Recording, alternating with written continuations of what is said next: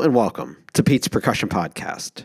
I'm your host, Pete Zambito, and we're here with episode 328 and the return of Albany State University percussion professor and assistant professor of music, Jillian Baxter. We'll get to her shortly. But first up, classes have begun. The semester started this past Tuesday, and I've had meetings for each of my current run of courses. Spring 2023 brings 2 sections of oral skills, music history 2, and for the first time in 5 years, percussion for composers. I'm very much looking forward to all of the students I'm going to get to work with this year. It should be a really fun semester. That's not really much of an update, I know. But I'll have more to say in the rave this week about a reunion concert I was able to perform in a couple of weeks ago, which I forgot to talk about last week. So we'll do it to close this week's episode. And with that, let's get to this week's guest, Jillian Baxter. Jillian was a guest on the show as part of the PASIC 2020 episodes, when she was part of the PAS diversity panel for that year. We had a full conversation then, and you can find that episode and more about Jillian's background on the podcast website at episode 218.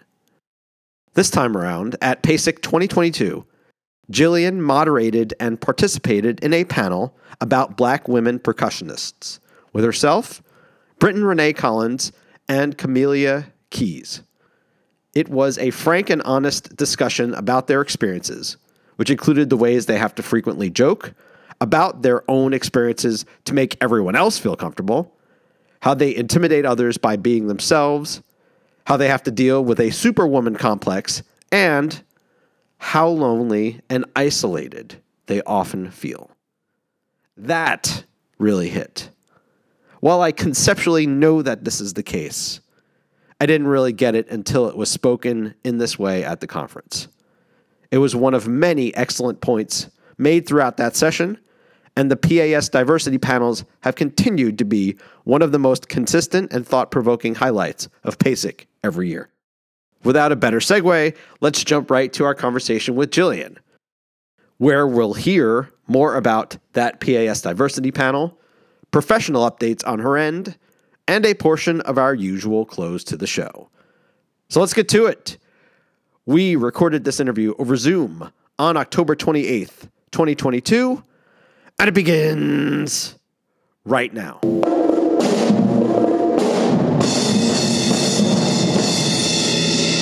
All right, so Jillian, tell me what you are presenting at PASIC this year and when you're presenting. This year, we're having a panel discussion. It's part of the Diversity Alliance, Percussion is for Everyone. We've had one every year, and it's been very successful. This year, we're featuring Black women percussionists, so really excited about that. Excellent. And who are the other panelists? The other panelists, we're going to have Britton Renee Collins. You've heard of her before. And Camelia Keys is going to be our main panelist. I'm moderating, but I'm also going to be talking within there as well. Do you have connections to those other guests aside from asking them to be part of the panel? Britton Renee Collins, my initial was she's in the Diversity Alliance, so learning her that way. But actually, I play here with the Albany Symphony, and she actually is a guest performer with our symphony this concert series. So that'll be our other connection. We were scheduled to have her in earlier this month, but then when we had all the weather that came through, we rearranged everything and we moved that concert to February. But she is going to be playing with the symphony. She's going to be playing the Rosaro with us. And she's actually going to do a kind of a clinic or speak, here on campus as well that day before the performance with the symphony. So as far as Ms. Keys, most of my association with her was actually when we were doing a spotlight series we did with the Diversity Alliance. We did these different little spotlights and introducing people. And one of my best friends said, hey, do you know this person? And she sent me some of her videos and her social media. I'm like, wow, I want to know this person. Reached out to them and kind of been interacting with them over the last year or so, just getting to know them and kind of already did a mini spotlight for the DA. I'm not totally sure when you all have these panels, if there's a plan beforehand, if you give the guest or the other panelists questions, what's kind of the way that you hope to see this come about, I guess, in terms of the conversation and what you are hoping from this particular panel? We have an overall kind of abstract, or, what you would see in the book that says this is the description and what we're trying to talk about. But then I do have like a list of questions or different subjects that I kind of design with other people. We look at and say, hey, these are some of the things we'd like to talk about. I have sent those questions in advance to those panelists so they can read through them and, kind of think about them, or some of the topics we're going to talk about, maybe something that they may want to talk about or may not really want to talk about. So give them an opportunity. And then I do a kind of pre-check-in with those panelists to see, hey, how are you feeling about these? Is there anything you really, really passionate about? We'll make sure. And is there something you don't want to talk about? I'll make sure. But then also, is there anything that's not here that you want to talk about? I want to make sure to give you that room to do that. So that's kind of how we work with a panel discussion. Here's the ideas, want your interaction, but it's still very open to go a different direction if needed. Why did it feel like now was the right time for this particular grouping of artists to, come together to talk about this? I think, this has been a conversation for a while now in the Diversity Alliance. Been saying, hey, we need to feature Black women, and I think we had quite a few people who are really passionate in the Diversity Alliance about Black women. And I think over the last few years, we've had so much conversation in, diversity, equity, inclusion. And there's been so many different groups and types of people who've been featured. And Black women is one of those groups that we really just don't get to see, especially percussion. We see a lot of men. We may see other women, but we don't get to see Black women. And there's so many great women out here doing things. So I just think that it was just time to showcase, like, hey, these are these awesome women. There are women out here doing this. Let's talk about them and let you see them. Thinking about your own background, are there obvious and then less obvious reasons why there are so few women in the classical percussion, or maybe the solo percussion, or something that's more percussion featured, that there just seems like there are fewer, or if they're not fewer, they're just less that are well known to a larger group of people? I guess because I teach music appreciation as well. I think about history in general for women. There's just been this scope of the idea of male roles and female roles. And throughout time, it seemed that at different checkpoints, women have had to make a choice. I can do the career, or I can have the family and this and this and this. And I think that a lot of women, I'm just saying globally women, end up are choosing the family and this other, which is not wrong, but to try to balance that with a full-on career and all the things that happen, our time is not really friendly to help that out. Because a lot of times the mother is the one who's at home taking care of the kids, whereas the father can leave the home and be gone and on tour and this like that. It's not always that way today, but I think just if we look over decades and decades of time, that's what's happened. It's been women had to make a choice. That's what's kind of happened. So that happened with women. And then, as far as we talk about race, I think that as far as classically trained type of musicians, we don't have a lot of classical arenas everywhere. I think if we're in Georgia. So if I was in a northern state, there are more symphonies, I have more access to all these different things, opera, that I can physically see and go touch and find those teachers. But if I'm in the South, I have to go select cities to see that. So unless I'm in that big city that has it there, I don't see that. I don't have the resources. So that's why I'm not going to see as many Black female percussionists. I'm going to be surrounded by a lot of people who don't look like me. And I'll go to a certain point and then I may do something else. And I was thinking, I had forgotten that there's even you were mentioning the regional symphony that you play in. But you're how far from Atlanta? I can get to Atlanta in about 3 hours, 2.5 to 3 hours. So traffic. Right. So not, and I guess more importantly, not a place you're just going to kind of casually drive to. Like that's a distance where you have to make a plan. Exactly. It's interesting to think of someone like Elaine Jones and, how important she is, but also was she it for, in terms of classical percussion as a orchestral performer for Black women for like a long time? Yeah, as far as the listing and people talking about it, if you ask somebody, they're going to say Elaine Jones, and then there's going to be crickets. Right. Because there's not that many out there. But the interesting thing I have to say is that the more I meet people and talk to people, there are people out here who've been doing it, but we're so far removed from each other that we just don't know we exist to each other. If that makes sense. Yeah. Well, and I was thinking you like for instance, you're not that far away from Jessica Williams, no, who's in Alabama, but it's like that's still states away. That's still a few hours to get over to where she is. Right. Yeah. And so it's interesting to even think of just how networks are tough.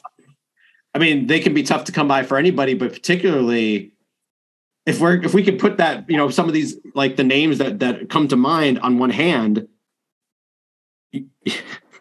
like where are we at basically? Yeah, it gets to be very complicated. I mean, even if you take out that one grouping, if we talk even collegiately, I'm thinking in the state of Georgia, we have like 26 University System of Georgia schools, but for me to make a collaboration with another teacher in another school is not necessarily just next door.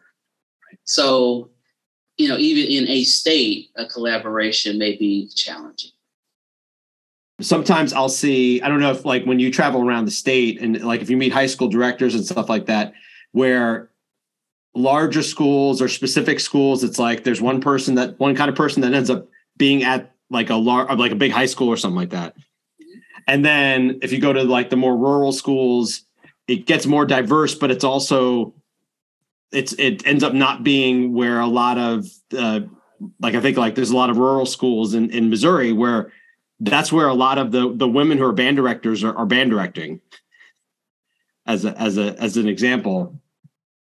And it's like, I don't think they're getting the opportunity to go for a big position or being looked at, or I don't know. It's like I don't know what the answer is. I'm maybe spitballing here a little bit, but no, I think you're really talking about, if we're going from different areas of a particular state, where we have, I guess, more city living versus more rural, more country, you would see the difference in, do I see more male or female teachers in general, conductors, things of that sort. So I think even I'm from South Carolina, but I'm right on the border of Georgia is where I'm from. I was blessed to have many of the teachers I actually had were female. My percussion professors, I had a middle school band director that was female. But past that, I didn't have many other female directors where I saw them. I went to clinics, whether you're talking about Allstate, they just weren't around. It wasn't until many, many years later I'm starting to see female conductors, and then most of those were not Black. Right, right. Depending where you are, it can look a certain kind of way.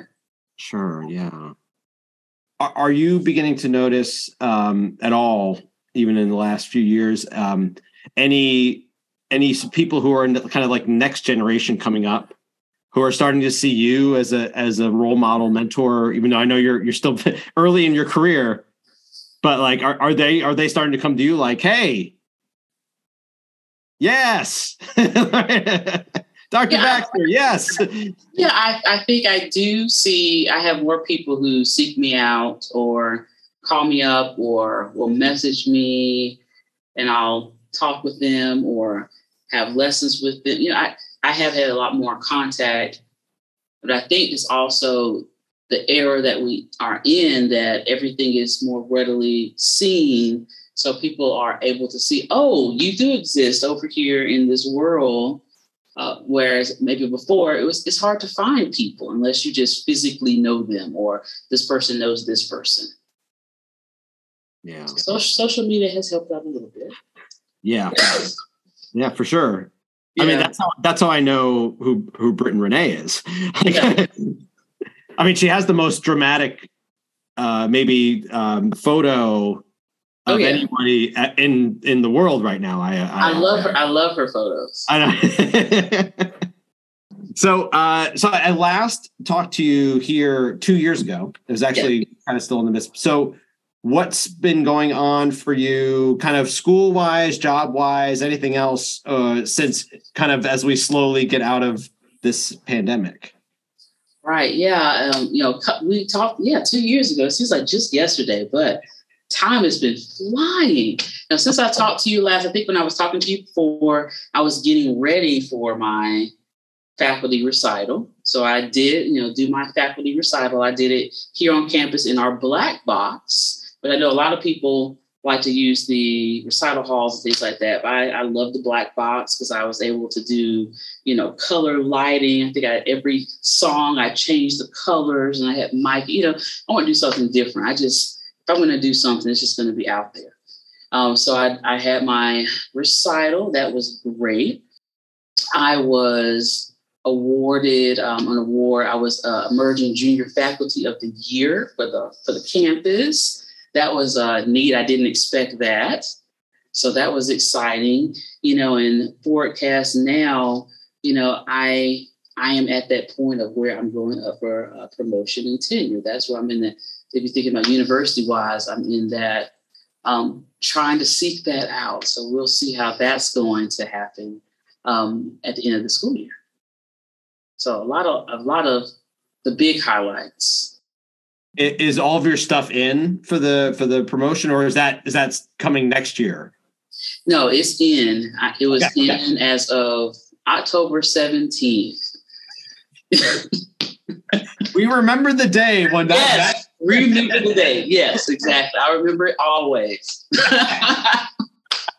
Yeah, you're just like, it's over. It's out of my. I just need it out of my. It's all in, and the interesting thing about it is until you collect things, you do your portfolio, but until you actually have to upload all these things, I had no idea how much stuff I really had done or how busy I really was. Everybody outside of me always noticed I'm going. I'm doing 20,000 things. I don't feel that until I look at it and I went, my goodness, this is why I'm so tired.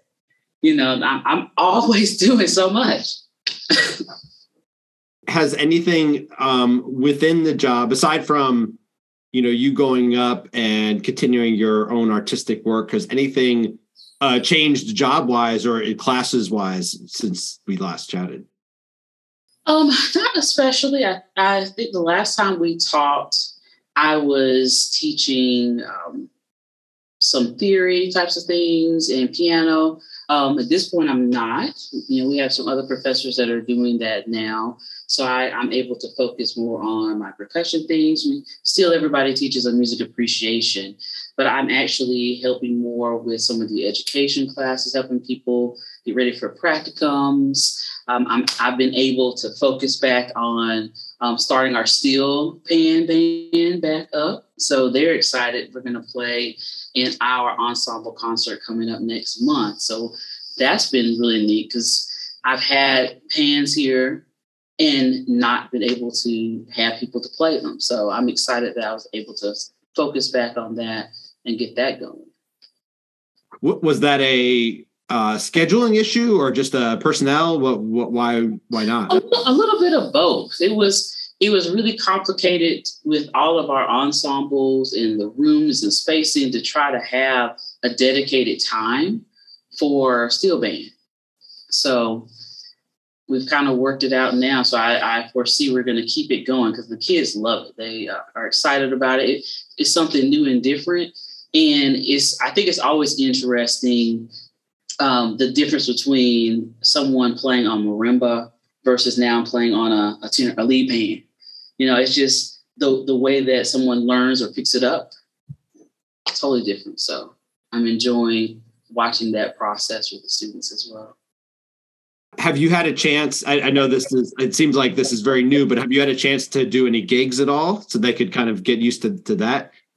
Not yet. That's forthcoming. We've already had people say, hey, is the steel band going to come play? I'm like, hold on, let's get a few more tunes under our belt and then we'll see about that. Yeah. I mean, what's so great about the steel band thing is that I think people just love the sound so much that it almost doesn't matter. It's like, just keep like a boom, boom, boom, boom. Like we just do that in half hour, we have a gig. It's just fun. Yeah. No, it's always fun. And also just, with that in particular, people just love watching other people play them. And then you show them the pan, they're like, whoa, what's all of that in there? How do you find the notes? And it's like, there's your conversation. Yeah, there you go. What's been the process of the school kind of reopening and getting more onto a more regular footing? I think the interesting thing about my campus is when COVID hit and everybody was completely shutting down, that initial spring, I think it was spring, we hit spring break and we didn't come back. We went virtual. Right. Okay. And then once we hit that fall, a lot of schools never came back. They spent the whole year out. August came for us. We were back in the classroom, full force. People had the option. What we did was we came back where we were kind of hybrid, where you would, maybe have a day that was in person, a day that was online, so we could rotate out numbers. So there was not a heavy transition to people not being in school.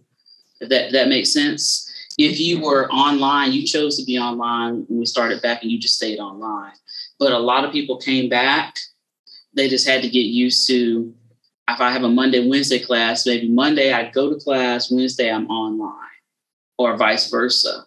So the biggest transition for us really was when, this particular year, everybody's in person, but we have a lot of online offerings if that's something you want to do. And there are a lot of people who choose to come and they're doing a mix of classes. I do a couple of classes in person and I have some stuff online.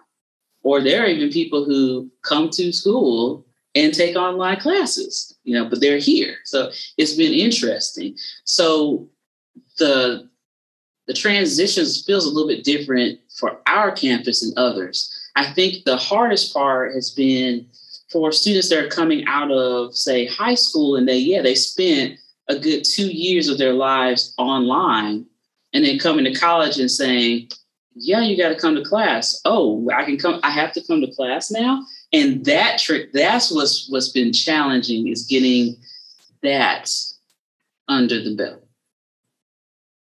Yeah. You're not alone in that. Yeah, I've talked to so many people in so many different states, and it's the same thing. Yeah. I don't know how you think about it. I'm always like, I would rather be in the room. That experience is just better. Yeah, I always feel like being in person is going to be a better experience, having that interaction with other people and the professor. Mm-hmm. I can ask questions in real time. I think that is always better. There's kind of a communication gap that starts to develop when I have to either meet you online or send you emails or call you, and I think it has kind of affected the communication style of everybody now. Yeah. Has that changed anything in terms of, because of having kind of the different ways that students are interacting with the classes, has that changed your workload at all? No, it has not changed my workload. I have, for instance, if I teach music appreciation, I may have an in-person version of it, or I may have an online version. So I have either or. So at the same time, I guess at this point, yeah, I actually have this semester, I have 2 music appreciations. I'm teaching one in our university college as part of a learning community, and that's in person. And then I also have an online version of the same class. And at first, I think years ago, when we first talked, it seemed like that would be complicated to have 2 classes, 2 different ones, but actually it's not that complicated. It's hard to explain, but it actually runs fairly easy. So are those actually the same class in 2 formats, or are they just 2 totally different classes that are running separately? They're listed as the same class, but they are doing 2 entirely different things. Like my online version of the class is doing your typical music appreciation, start from like Middle Ages all the way through current time. So we get a sampling of everything. Okay. Whereas my class that's in the university college, we're paired. So my class is actually paired with American history. Which is really neat. So our in-person class, we're spending most of our time talking about, say, from 1800 to present, because it was American history too. So all the things I've featured have been those transitions, or the music started from 1800. I had to give them some of that foundational, this is where music was, say, in early Europe and, not in America, to get us here. But the bulk of time is spent on those types of musics. But I use the same foundations, here are the elements of music. We're just using different types of music for you to understand it. So, yeah, that sounds like fun. Like it actually really is. I actually hope I get to teach it like that again. So wait, is that listed as an American history class, or as a music class, or is it cross-listed and they kind of... It's actually the students that are in my class take both classes at the same time. So they will go to their American history teacher Monday, Wednesday, Friday, and they come to me Tuesday, Thursday. So they have both of us 5 days a week, but it's the same students. So they see each other 5 days a week, but they're just changing classes. But what's neat about it is saying you could go to the American history class on Monday and talk about the Harlem Renaissance. And then you come to my class on Tuesday, and I'm carrying over from what you studied in history, but here's the musical side of it and what's being taught and what's being said in the expression. So it just runs together. Has the student population, just in terms of amount, has that stayed the same, gotten more? What have you realized? I thought that with COVID, the numbers would go down. But as far as our university, the numbers have been steadily going up.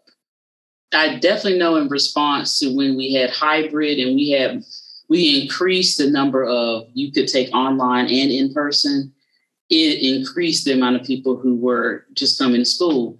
And then this year, we've had even more students who applied to Albany State. registered for Albany State, I mean, we have so many more students than we've ever had. And I anticipate it's going to keep growing. And I think that has a lot to do with the options. You know, you have all the in-person and you have the online. I know I asked you this last time, but are the numbers coming up from people who are closer to the university, or is it just kind of like statewide, or is it, you know, like a multi-region where that expansion seems to be coming from? I guess it depends on what you consider nearby. You're right, exactly. And because we actually have quite a large populace of people who come from Atlanta, which I'm thinking that's not super close, right. But we have a lot of people who come down from Atlanta. People come from Augusta, Savannah. I mean, everybody's coming from all around Georgia to Albany. But then we're not that far from Florida.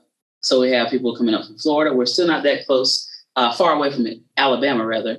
So we have people coming over from Alabama. You know, so we're kind of in that location where we will pull from all of those states, South Carolina, even Tennessee, Florida, Alabama. And then you have that option because we are, you have neighbor states. So for those neighbor locations, you can attend Albany State as an in-state tuition. So even if I'm out of state, I can come in as an in-state student. So that's attractive as well. Oh yeah. Yeah. We had that when I taught at Lincoln, and it was like, can we expand? What are we in neighbor states? Can we go like 2 states out now? Yeah. Wouldn't that be nice? Yeah. They just have to put a different code in the computer at the admissions. It's fine. No, we can do it. Let's do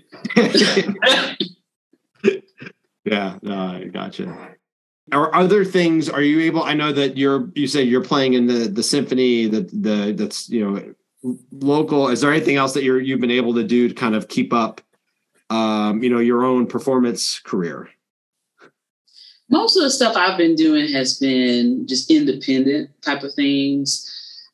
With a lot of the friends that I have that are in different locales, we keep in touch with each other and kind of do different master classes and workshops and things like that.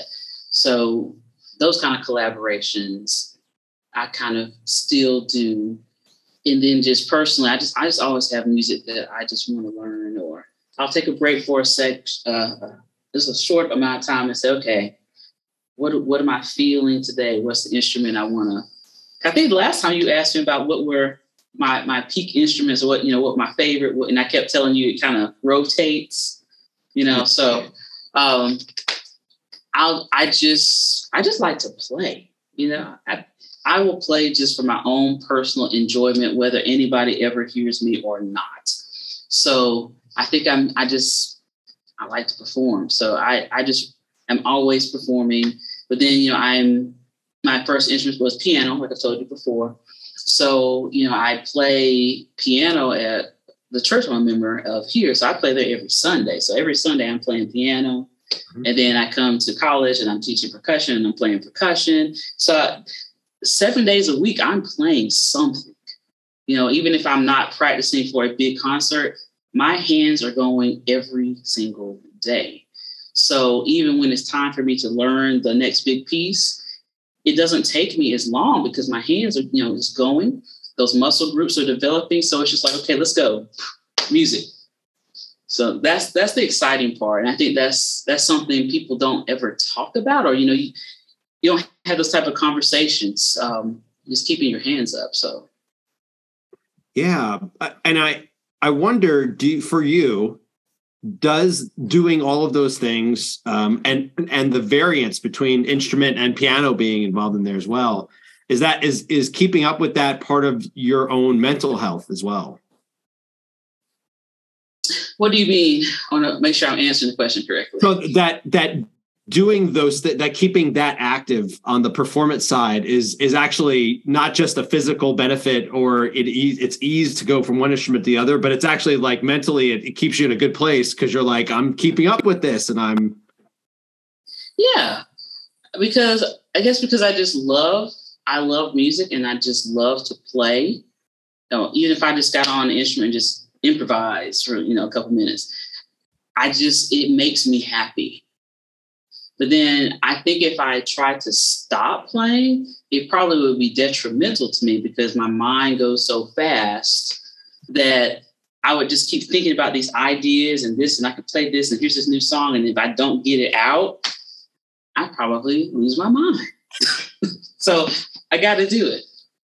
I frequently, and it sounds like you might be the same way, where sometimes, it's like even if you play something, like if you go into practice room and you play something really well and nobody's heard it, but you're still like, oh yeah. Yes. Yes. Still got it.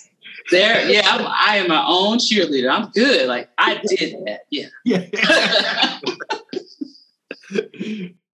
I would imagine it's great. Like that's a great feeling to me. Yeah. I hope you feel that way too when you those opportunities. I do. A lot of things happen in the moment.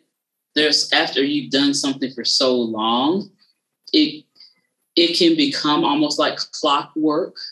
But then I guess the awesome thing that happens for me sometimes when I'm doing something I played this 20,000 times and I'm playing, it's almost like I have an out of body experience where I'm like watching myself play.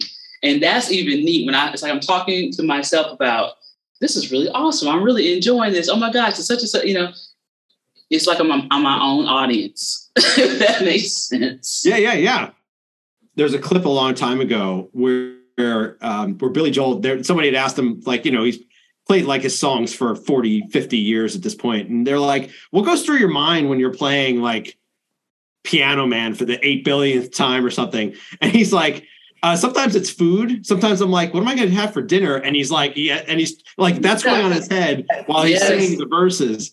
And yes, absolutely. I've had times where I'm performing. I think I said before, I could be on stage playing and the audience is there. And I'm like thinking about, ooh, wouldn't it be so great to be in Aruba or Hawaii right now? I'm just, and then I have to bring myself back. Like, what are you doing? You're performing. Oh my God, don't do that. Come back. Which can be a great place to be if it's all locked in, and there it could be bad when you come in. You're like, where am I? Exactly. It's not something I would recommend to any of my students or just anybody faint of heart. That's a very special thing to do. Well, I'm going to do kind of our usual close with the random ask questions, but a shortened version. Okay. Some updates here on this one. So I know we talked a lot about books, and I'm curious if there's been a book you've read in the last couple of years that you've really enjoyed. I have read a couple different books. I think the most of the last things I've read were still inspirational books. That's what we were talking about before. I started on a book called Boundaries. I don't know if you've read that. And it's really great book. Because it talks about, having that space or, creating, I don't know if you want to think of it as walls around yourself, but making sure that you keep yourself, from doing too much or just allowing everybody to take off your time, your energy, your mental, all of that kind of stuff. So that's been a really great book that I have been going in and out of. A lot of the other books I've read have just really been, like I said, motivational books, inspirational books. I read a lot of T.D. Jakes books like Destiny. So things like that have been on my shelf, or just, you are awesome and this is why book, that's kind of my jam. Do you find, because you've mentioned how there you very much have like a go, like you're always moving forward. Like a book like the Boundaries book, is it helping you say, is it like let's slow down, or is it more like, are you sure that everything that you're doing is actually for your benefit? More like the latter. It's okay to be busy if it's benefiting you, but it's really made me sit back. And I think this last year, I've been doing a lot of that meditation on, do you really need to do all this? And if you want to, that's fine. But is it benefiting you? Is it benefiting somebody else? Are you really enjoying what you're doing? Are you doing things that somebody has convinced you that you should do? Because I think we have a lot of things that we just mechanically do every day that we feel like it's the right thing to do. But then if you step back and go, why am I doing this? Am I doing this because I genuinely feel it's the right thing to do? I should do it. Or did somebody a long time ago just tell me this is what you should do and you do it like this, boom, boom, boom. I never asked why. And it's just become a reaction. So that's what the last year probably of my life, and I'm sure going forward it's going to be, I've just been systematically just, why am I doing that? I really don't even want to do that. Why have I been doing that? What happens if I stop doing that? Hey, it's still good. And let me just put that away, Yeah. And so does that mean I'm less busy? I guess technically. I think I find more pockets of time of just relaxation, or I actually make myself just chill. I have those, let me just sit down and just watch TV, mindless TV, or I love reading anyway, but this is just my reading time.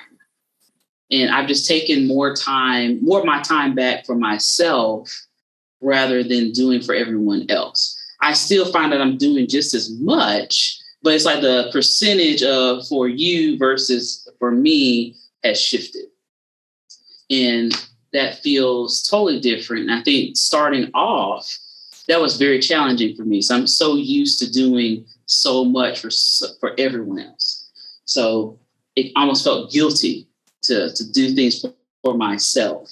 So that's kind of where I am. And so, yeah, books like that have helped me to do the shift and be okay with it. And be okay with it. That's the important part. You can make a shift, but then you feel bad about it. No, that doesn't work. I'm very happy to hear that you're finding that even a busy amount for you is not has felt, I guess maybe because it's things you're more interested in, that it's not felt like it's been busy work. I think I'm always going to have a lot to do, more than just the average person. I like to do things. So I love to learn. I love to figure this out. Let me do this. Let me try. So that's just me. And that's part of the other part. It's just, I know who I am. I can't look like this person. This is what I do, but I can control, when I do it, how much of it I do, things like that. So another question is, when you go visit family, wherever that is, or like where you grew up, or is there a food that like you have to get ASAP when you were back there, and like literally it's almost like people need to not talk to you until you've had that, and then then you've had it, you're like, okay, now I'm willing to chat and tell you how things go? That's a great question.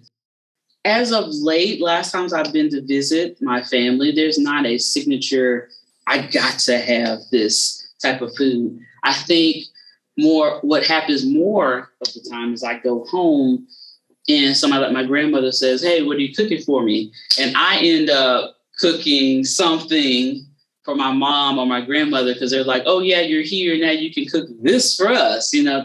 That's really what happens. I've become more of the, my family comes to visit me, I cook for them. I go to visit my family, I cook for them. I'm the one who's cooking. Hold on, wait a minute. Hey, oh, you didn't know that? That's not how that was supposed to go.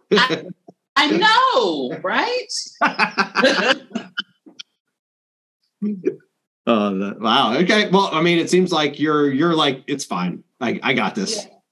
It's fine. I think I like to cook. I actually enjoy cooking. I think creating something that other people can enjoy is great. I even years and years ago, I thought about going to culinary school just for fun. I just wanted to learn how to cook. And then I always loved all the cooking shows. I'm a Bobby Flay fanatic. That was my, I love all his shows. And then I got into the Gordon Ramsay. I just love watching the cooking shows. So I would sit and just, what are they doing? I would just get in the kitchen and try to cook it. And so that's fun for me. That's kind of like, let me just try this. try to do, I do cakes from scratch. And then I just try to do just try to do different things. Let me make cookies from scratch. What happens if I change the flavor on it? I just try stuff just to make it, different. So even now, my students, I don't want to say it's a mistake, but I've cooked for my students here. So they always have a special request for me every semester. Dr. Baxter, when are you going to cook this? So now I think I'm supposed to, I got to do some chili and I got to do some pound cake, especially flavored sour cream pound cake or something, So it's almost is it like an Iron Chef situation where you go to you go visit your mom and grandma and like it's literally like whatever's in the pantry and then you just have to you just make it happen? Yeah, I just make it happen. But then as of late, you'll laugh because this last time I came, I knew I was going to have to cook.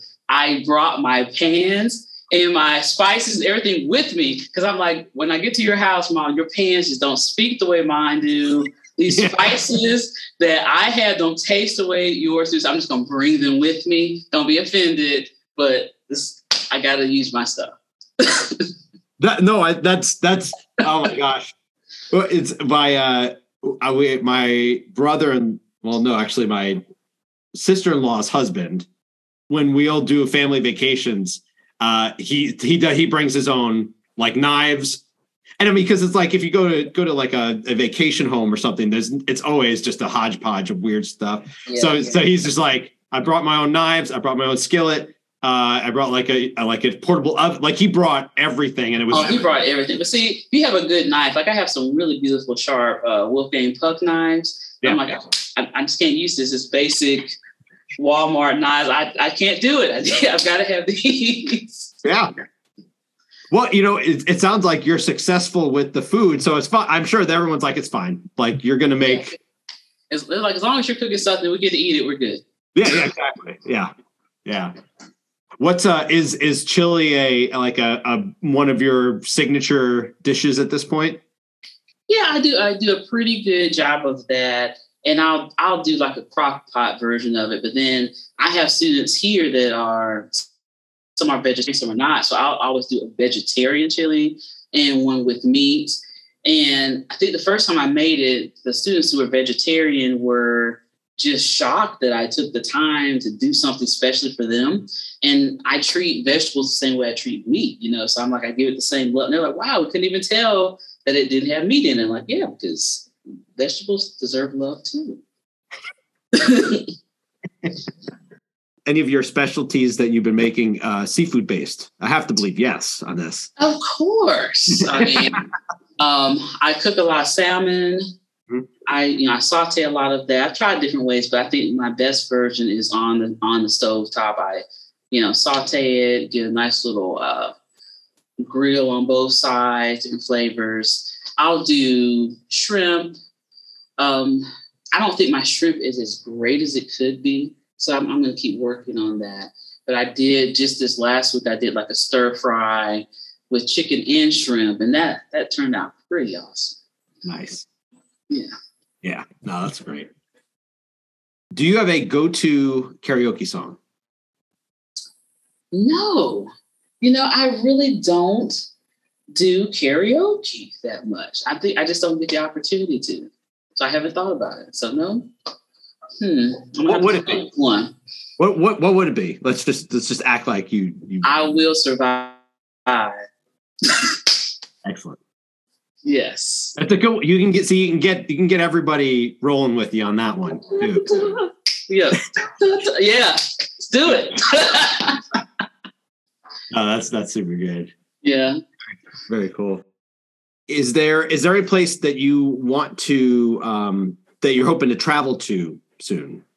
I don't have a specific place in mind. I think I just want to go somewhere different. See something I haven't seen before. I've been wanting, or even with my family, been wanting just to go back to even like the Smithsonian's. I've been wanting to go see the African American Museum, but even things even broader, like I've never been to the Rocky Mountains, and things that you read about and you see. I want to actually see it in person. So I probably will start with something closer, something, maybe as far as DC. That's the plan, and then expand a little farther out west. Is there a TV show that you like, if you're just need like a pick me up and you're like flipping through, or you're just searching for it on the very streaming service, you're like, that's your go-to, like, I'm putting this on because I need it right now? That's a funny question. I think right now, I'm on Hulu, and right now I'm going back and watching like the whole series of Scandal. Oh, nice. Because I don't know why I didn't watch it when it originally came out. My mother was talking about how great it was. And I'm like, yeah, whatever. And then I just started watching it, and I just can't stop. I'm just watching it like in the morning, in the afternoon, at night. I got to go home. When I leave talking to you, I'm going to go home and watch the episode of Scandal. Yes. Yeah. That's great. Is it will you like talk to your mom and be like, can you believe? And it's like, 10 years ago, and you're like, no, exactly. And she'll probably be able to run down. Oh yeah. So I never watched it 10 years ago, but she'll be able to tell me the whole storyline along with me. Yes. That's good. Most of the time it just ends up being, Mom, why didn't you tell me? You should have told me. But she's really good now about calling me in real time and saying, have you seen such and such? And I'll go watch it like, thanks, Mom. This is great. So I do the same for her as well. Nice. Well, speaking of which, and we'll finish with this, is if there's a recommendation or a piece of art of any sort that has most impacted you recently. I can't say that I have a specific one, other than, we have a really incredible art studio and art gallery here on campus. So, right outside of this room, we have our art gallery, our open display that we have several artists come through, and our art students have different displays. And I wish I could tell you the title of it. They had a beautiful display. I even took a picture of it, and I have it on my phone as like a wallpaper because it was just so fascinating. It was more of almost like Elizabethan type background, very coloristic, but it had some modern flair. So depending on how you look at it, you see the beauty of elegance, but then you can see some of the treachery or darkness that can happen. I like those dualities, things that you, depending on how you're feeling that day, you can look at it and see it differently. So that's the type of things that attract me. So I wish I could tell you the exact, it was this by this person. Anything with that complexity, it sounds like, is you're really yeah. I like something that makes me think or just pulls me in, and I'm like, wow.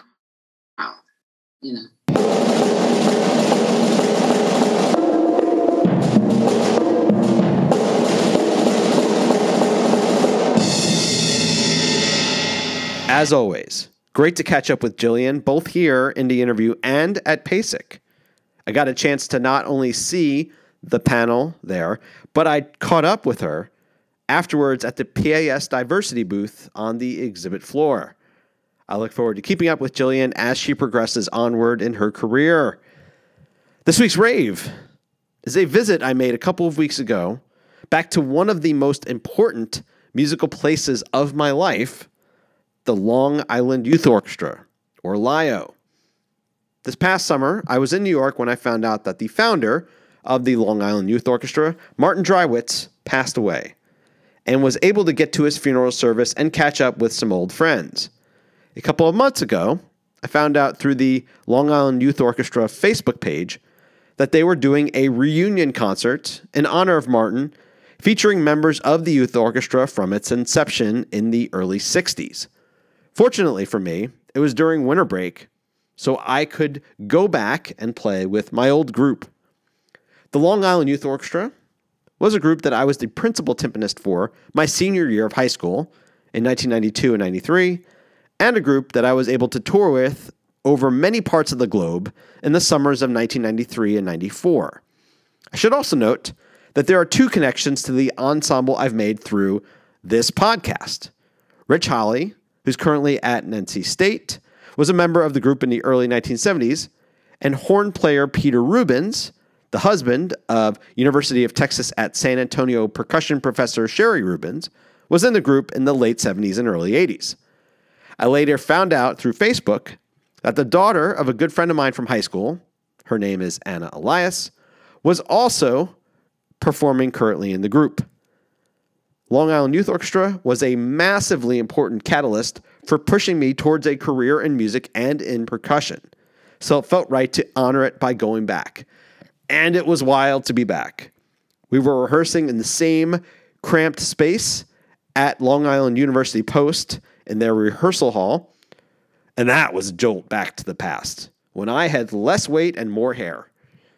The literature included a lot of past classics that were some of Drywitz's favorites, including The Dance of the Hours from La Gioconda by Amilcare Ponchielli, played the bell part on that, a tremendous performance of the opening movement of Pyotr Tchaikovsky's Violin Concerto by a high school student, Emma Ergen, the Evening Prayer and Dream Pantomime from Hansel and Gretel by Engelbert Humperdinck, which was a personal favorite of mine from my time in LIO, and for the purposes of this audience, the Robert Russell Bennett arrangement of selections from Porgy and Bess by George Gershwin.